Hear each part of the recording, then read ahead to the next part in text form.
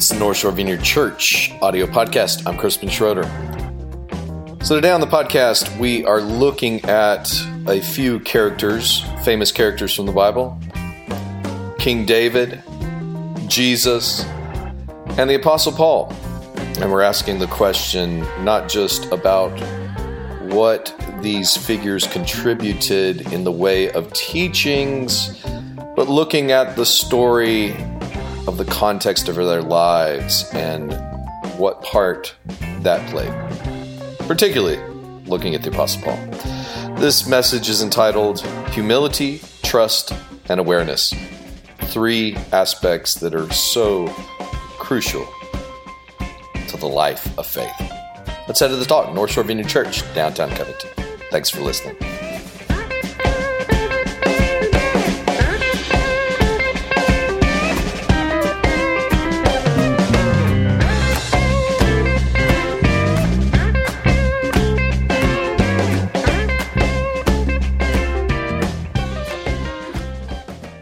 Many years ago, before I was a part of Vineyard Churches, I had this band called Mary's Den, and we played music together, traveled around and stuff for about. You can probably turn the volume a little bit lower because I feel like I'm afraid I'm about to get fire and brimstone on you here with this microphone. But so we had this band for about 6 years, and we were all in college at SLU, and on the breaks we would travel around the country and lead worship. And I wasn't going to a Vineyard Church at the time because there wasn't one over in Hammond, but for some reason we hit it off with Vineyard Churches, so we played a lot of Vineyard youth groups and college groups and youth camps and things like that. And back in around 2000, we were invited to be a part of a Vineyard youth camp, and I can't even remember where it was, somewhere in Louisiana, I think, Eunice. And we were invited to lead worship, and they also had another guy who was a really good songwriter, worship leader by the name of Jeff Searles. And so we were leading worship at this camp. They had a few hundred kids from different Vineyard churches, and they asked me and Jeff Searles to lead a songwriting workshop. Well, I'd written a lot of songs by that time, but I had never actually been to a songwriting workshop, nor had I ever led one. And so it was an interesting experience. So we sat down to do this workshop, and Jeff Searles began talking about it. He had much more experience as a songwriter than I had. And so he was talking about how you write songs. And he said, the kind of typical stuff you hear at songwriting workshops, you need to have a chorus with a good hook, something that's memorable, like, it's a small world after all. You need to have a hook. You need to have, you may want to structure your song like a verse, a chorus, a verse, chorus, bridge, chorus, rock guitar solo, whatever. And so he was talking about all that, and then it came time for me to talk about songwriting. And this is the best I could come up with. I said, yeah, for me, songwriting is loving God and loving music and loving God while you're loving music at the same time. And if you do that, you'll get a song. Because that had been my experience. I would frequently pick up my guitar and just walk around the living room talking to God and playing guitar. There's a song we do here occasionally that I wrote even back at that time called Ruined, and that's the way the song came out. We're living in this little dump of a place over in Hammond. We'd only been married a couple of years. Tevi was a few months old, and I would walk around the house talking to Jesus and singing out, and then even, the song came out right there. So it wasn't like I sat down to write a song. The song just came out of loving God with my instrument. Now, so it was an interesting, my part of the songwriting workshop was pretty short because that's about all I had to say. That's how you write a song. But who was right? Whose answer was right? Was it Jeff Searles' answer or was it my answer? Well, it was both. It's just that we were coming to it from two different angles. Jeff was talking about the structure of a song, and I was talking more about the context from which a song emerges. Now, the reality is you can write songs without the context that I spoke of. I remember I met some guys that that were Nashville songwriters back in 2003. And I was blown away to find out there's actually people who go to work and write songs, like as a job, like 8 to 5. They just show up and they just go crank out hits all day. And the radio is full of those kinds of songs. And you can just, if you know enough about the mechanics of songwriting, you can develop that craft and get good at it. But oftentimes those kinds of songs are like Twinkies, like they taste really good in the moment, but they're very forgettable and there's no nutritional value long term. But when I consider great songwriters, I think there is the context of their life actually has something to do with where the songs come from. I remember, this is going to date me for some of you younger folks up in here, but there used to be these channels probably still exist. I just haven't had cable in about 8 years. So MTV, VH1, those still a thing? Anybody know? Well, back in the day, kids, there were these TV channels that would show music videos. And that was a very long time ago because I think they both gave up on that many years ago. But I remember VH1 used to have this show called Behind the Music. Did anybody ever watch Behind the Music? So you would, you'd find some band that was popular like Fleetwood Mac or the Allman Brothers, and instead of just talking about the songs, you would find out where the songs came from. And I always found that fascinating. In fact, I still find it fascinating. I've the last couple of months, I've read a couple of books on Bob Dylan. I just finished a memoir by Jeff Tweedy, the lead singer of Wilco, and I'm currently going through a book by Paul Simon because I'm fascinated not just in the music itself, but what goes into a person's life that causes this to come forth. Now, the interesting thing to me is that the question of context, where things come from, that's also a very important issue in the Bible. But it's an issue that gets so overlooked because we so often have this mentality when it comes to the scriptures that the Bible is just the rule manual, the owner's manual for your life. You may have even heard somebody preach that before. If the check engine light in your life comes on, then just pull out the owner's manual. That's one way of looking at the Bible, but probably one of the least compelling ways of looking at the Bible, as just a book that gives you answers. What if some of the greatest things that the Bible has to offer us don't come in the form of answers, but actually come to us in the forms of the stories, the actual context of the people that experience them? Back to songwriting for a moment. My favorite book, and one of my favorite books in the whole Bible, is right in the middle of the Bible, and it is just a collection of song lyrics, the Book of Psalms. And what I love, you can, as much as I get out of the Psalms themselves, I love sometimes you can see a little heading above one of the Psalms that says, this is the song that David wrote when he was on the run from Saul, and he was hiding in caves. Or this was the song that David wrote when he had to pretend that he was going insane in front of this king to get out of a tough situation. That's the stuff that speaks to me. Because David wasn't trying to crank out worship hits. There's a whole industry right now of worship songwriting that's just like Nashville, and it has about the same quality as that. I won't preach on that much longer, but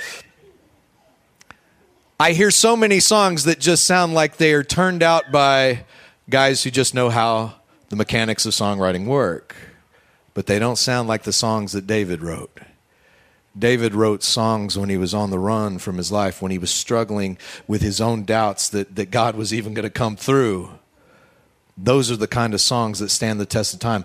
That's the reason why these songs, after thousands and thousands of years, are still important to people of faith all around the world.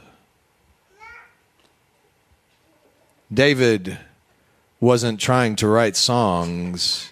Writing songs was the way that he processed his own journey. But that speaks of context. And when I look at the Bible, whether it's David or whether it's Jesus or even the Apostle Paul, as much as I get all kinds of wisdom from the teachings of Jesus and David and Paul, what really makes the teachings themselves speak to me in a powerful and profound way is the context from which they emerge. Let's think about Jesus for a moment. You know, there have been numerous spiritual gurus for the last few thousand years that hide away in monasteries or communities by themselves, and they dispense words of wisdoms and proverbs to their followers to give to the world. They write books, but Jesus didn't do that, did he? Jesus wasn't locked up in academia trying to sell books or be spiritual. Jesus got his hands dirty. And we can see, clues to how Jesus lived in the stories of the Scriptures. Last week I talked about the feeding of the 5,000, but it's interesting the way that story starts off, because it says Jesus was actually just trying to go get alone with God, and people came by the thousands to find him. But that Jesus going to get alone with God stuff, that happens all over the Gospels. In fact, I've talked recently when we're going through the Lord's Prayer about Jesus' teachings about, instead of worrying about tomorrow and what you're going to eat, what you're going to wear, go outside and look at birds. Go outside and look at the flowers. Let the creation of God testify to you. Where did Jesus get that idea? Probably because Jesus did the same thing. That's what I think. Jesus goes out there. He hangs out with the Father. He looks at the birds. He looks at the flowers.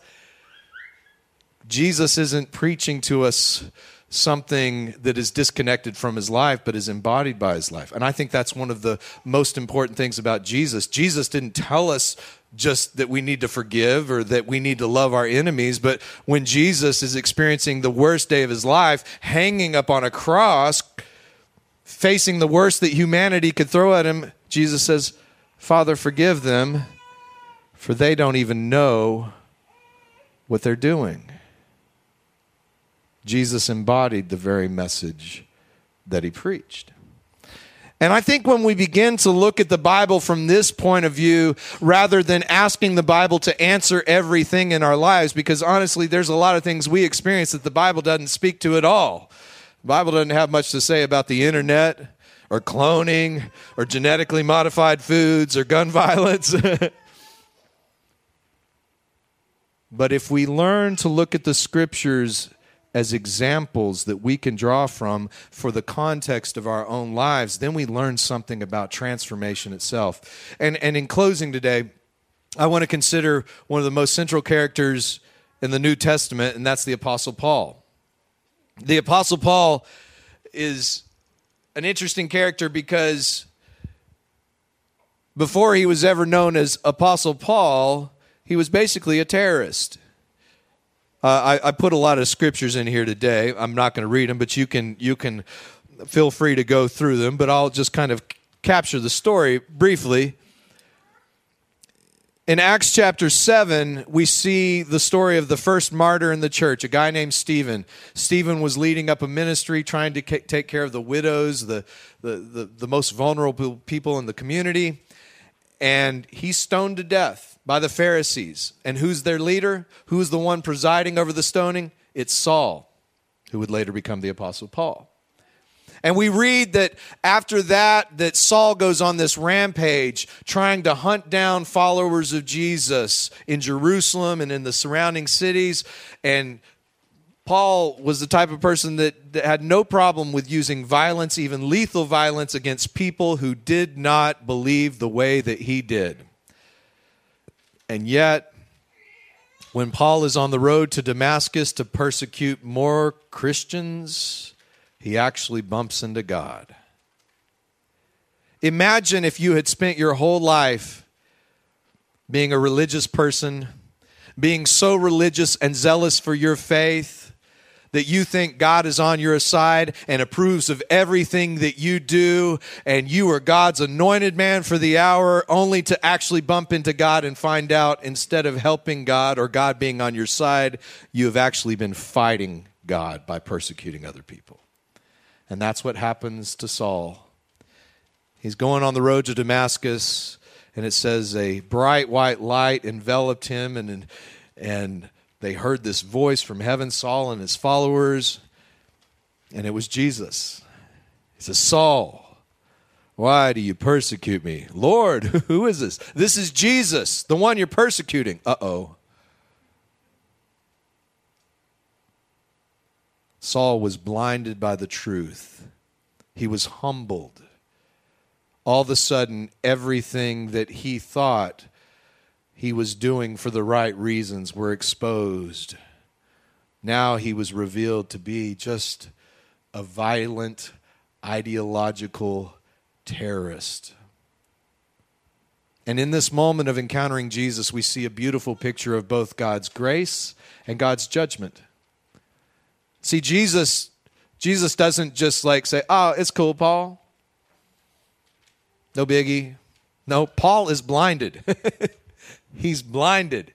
He's got to grope around. For 3 days, he's in the dark. This guy who thought he knew everything, now all of a sudden he has to rely on other people to lead him around. In fact, Jesus tells him, I want you to go into this town, and somebody's going to pray for you. A member of the very group that you've been persecuting. You're going to have to humble yourself and ask them to pray for you. And this guy's going to lay his hands on you, and you'll begin to see again. That's certainly a lot more gracious, though, than the way we would handle a terrorist today, right? We've lived in a world since 9/11 where we're hunting down terrorists all over the world. And it's like playing whack-a-mole, you know? You knock down one guy, and then another dude pops up. But what do we do with terrorists as the United States? Well, we either execute them on sight or we lock them up in Gitmo. How does Jesus respond to a terrorist? Well, he judges them. But the judgment of Christ is always redemptive. God doesn't just judge us to judge us or punitively like we do oftentimes. The judgment of Paul, a guy who murdered on behalf of his view of God, a guy who persecuted people, broke up families based on his skewed view of reality. Yes, he was judged by God, but that judgment was so that he could see. He was blinded by the truth so he could learn to see by the light of Christ.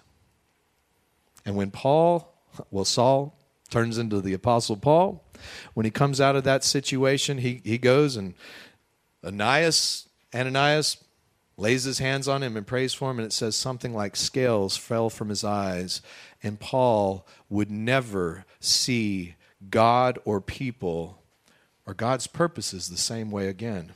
This guy who had fought so much for his own tribalistic view of who God was, this guy who was okay with using violence, would never use violence again, would never advocate violence in the name of God again. And he would go on to be the one who writes more about the grace of God than any other writer in the whole Bible, one who writes more about the reconciliation of God more than any other writer in the Bible, one who would go on to write more about a unity that transcends race, gender, social status, more than any other author in the whole Bible. Why is that? Because that was his very experience of his first encounter with Christ.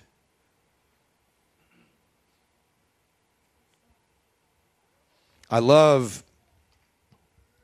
and really, it's this aspect of, it's so easy to consider the theology of Paul because Paul really writes more theological writings than anybody in the New Testament. He's kind of unpacking the ideas of Christ for community. But again, Paul is no theologian locked up in some seminary. If you read the story of Paul, you're seeing a guy that's going through trial after trial. He is run out of town. He's locked up in jail. he's shipwrecked. And then when he comes ashore, he's trying to gather wood for a fire and gets bit by a poisonous snake. He gets stoned to within an inch of his life by an angry mob. And yet, this same Apostle Paul would go on to write some of the most hopeful and beautiful passages in the entire New Testament. If you look at Philippians chapter 4, Paul writes, whatever things are noble, whatever things are lovely, whatever things are pure, whatever things are good, think on these things. You know where Paul wrote that? In prison. So many times we get into situations in our life that are unfair. You know, maybe something somebody else has done to us. Maybe it's our own choices, but we get into a situation where things just are not working and we just stop seeing anything good. A lot of times people who get locked up in jail or prison, man, they just get more bitter, more resentful. They come under the weight of it. But the Apostle Paul's in prison, in a Roman prison, in a situation that looks bleak. I mean, he would end up being executed by the Romans. And yet, Paul shares some of the most beautiful words of hope. He goes on after that to say, hey, if you have any needs in your life, just present them before God. Bring them before the Lord. And God will allow a peace that is greater than your own comprehension, your own understanding to settle upon your hearts and your minds. And then Paul goes on to say this. In Philippians 4:11, Paul says, I've learned the secret of happiness. Anybody want the secret of happiness today? Got the secret of happiness. Hope you'll still come back next week. Paul says this. I'm not saying any of this stuff because I'm in need, for I have learned to be content, whatever the circumstances. I know what it is to be in need, and I know what it is to have plenty, but I've learned the secret of being content, the secret of happiness in any and every situation, whether well-fed or hungry, whether living in plenty or in want. I can do all this through Him who gives me strength. You know, as a young Christian, I was around a lot of prosperity gospel teachings, and they would use the scripture to say, you can have whatever you want in Christ. That's not what Paul's saying here. That is a perversion of what Paul's saying. Paul's not saying you can have anything you want in Christ. He says, no, you can go through anything if God's with you. You can go through anything. What a freeing thing that is. Imagine what life would be like if your happiness wasn't tied to the economy of the United States. Imagine what your mental state would be if it wasn't tied to your views of what people post on Facebook. Imagine how happy you might be if you weren't tying your happiness to what other people think of you. Oh, it's about to get real up in here. Imagine if your happiness wasn't tied to your title.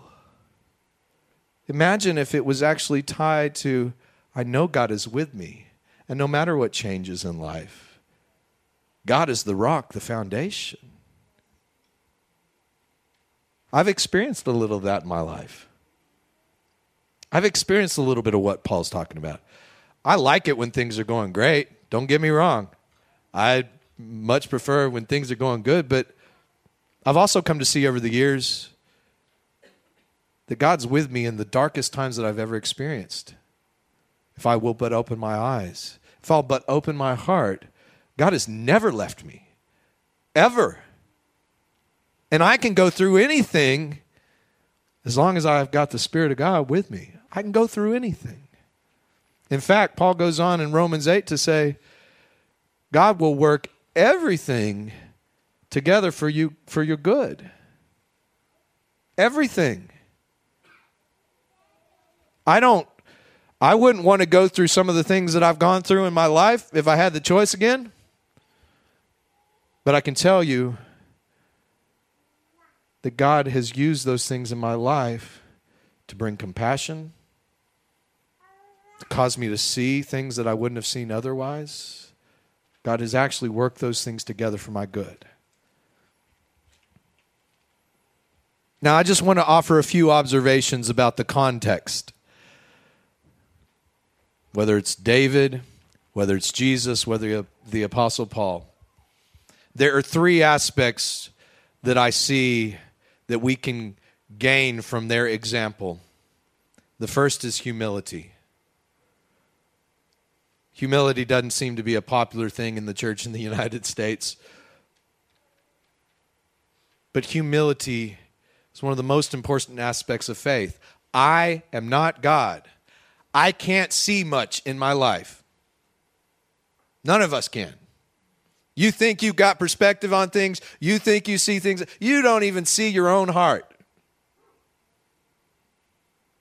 Humility is saying, I don't know. I only know what I know. I'm trying to deal with the best information, but I'm so lacking in perspective. I would much rather surround myself with people who are humble, who walk in humility, than I would surround myself with people who are immensely talented and not humble. I told my son, my son Ezra, he's starting to play music, make some money doing it, which is really cool. Because he's not asking me for money all the time now. But I gave him some advice. I was like, Ezra, be the kind of person that people want to play with. Don't get all stuck up in your ego. Show up, bring your A game, and be somebody that people want to play with. I said, I'm not the best musician in the world, but I get plenty of opportunities to play because I'm not a jerk.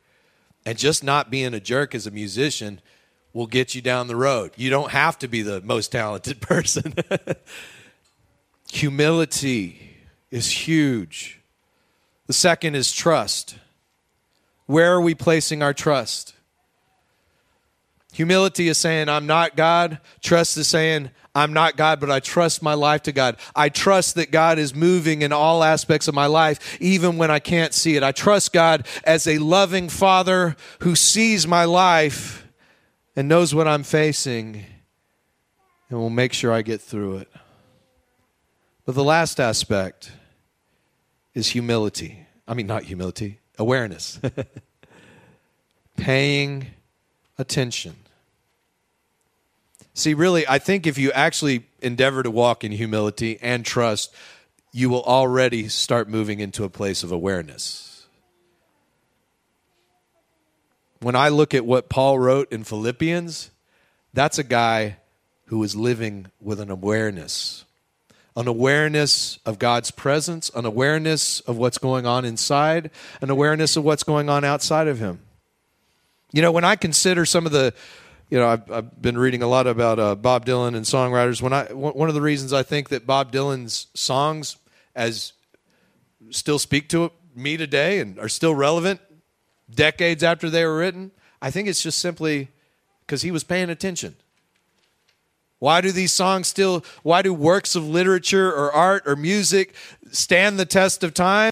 It's because the authors, no matter how talented they are, no matter how well they know how to put together a song, what really makes an enduring work of art is that the person was paying attention. He noticed something about society, noticed something about himself, noticed something of the stirring of the Spirit. So how do we do this?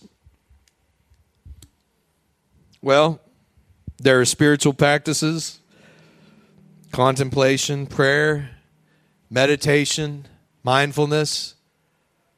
It don't have to be terribly complicated. As I've said on many occasions, just going outside now, sitting down for 15 minutes, getting quiet and paying attention, that's a great place to start. Maybe a hard thing to do because we're so distracted. Also having relational priorities. Learning to be a good listener. Learning to be a good listener. Most of us aren't very good at listening. especially those of us who speak a lot. Learning to listen. Learning to listen to other people. Learning to listen to ourselves. Learning to pay attention to what our emotions, even our physical bodies are saying. Learning to just pay attention. Committing to not going it alone. How do we learn to pay attention? Well, learning to listen's good. You may want to go to counseling. I'm a big fan of going to counseling. I've been going to a counselor the last few months. It's been very helpful. It's helpful to get some outside perspective. We got a guys group that meets here on Thursday nights. And part of the reason why that works, you got some other people looking at your life. You share some things with these guys, and then they offer their perspective, and you get a little bit more perspective. You get a little bit more awareness. You get relationally connected.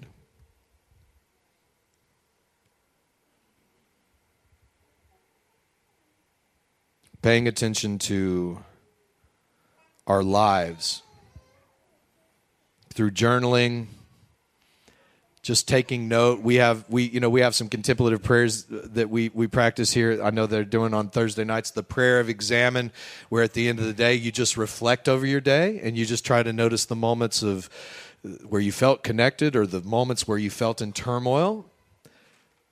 We do spiritual location exercises here where we reflect on how we've been feeling, how we've been thinking, our dominant thoughts and actions over the past couple of months. Those are very helpful practices. Journaling. For me, as a songwriter, one of my biggest ways of paying attention is to write songs as well. I love what Socrates says. The unexamined life is not worth living. And I think there's great truth in that. If we don't learn to pay attention, we just stay perpetually distracted. And bit by bit, our lives become shaped by the values of everything around us. And at some point, you really do end up feeling like you're losing your soul because you are not staying true to who God called you to be. And I think the invitation, not just of the teachings of the Bible, but of the very examples we have from David, from Jesus, from Paul, are invitations to live lives of humility, trust, and ongoing awareness. And I think this week, as we enter into this week, maybe even today, maybe we can just ask for God's grace that we can stay in that place a little bit more. That we can learn to not act like we know everything. That we can learn to trust. That we can learn to pay attention. As we do that, we stop trying to control the world around us. We're open to the beauty and the truth of God wherever it presents itself. And we become freed to actually extend love, true love, to the people around us. We're going to close this morning by coming to the Lord's table to take communion. And, one thing as I was thinking about the Apostle Paul, the Apostle Paul writes about the body of Christ, the church being the body of Christ. He writes about that idea. I think he's the only person in the scriptures that actually talks about the church as the body of Christ. But I think that's because when Paul encountered Jesus, he got that definition from Jesus. Jesus says, "Why are you persecuting me?" Was Paul persecuting Jesus? Paul was persecuting the church. And Jesus says, "Why are you persecuting me?" This morning, we're coming to this meal, the bread broken, which symbolizes the body of Jesus Christ, broken so that we might be made whole. We come and we drink of this cup that symbolizes the blood of the new covenant, Jesus' own blood shed for us. And Jesus said, whenever you take this meal, remember me. So this morning, we take this meal representing the body of Christ, but we take it as the body of Christ, as the hands and feet of Jesus. We come to this meal,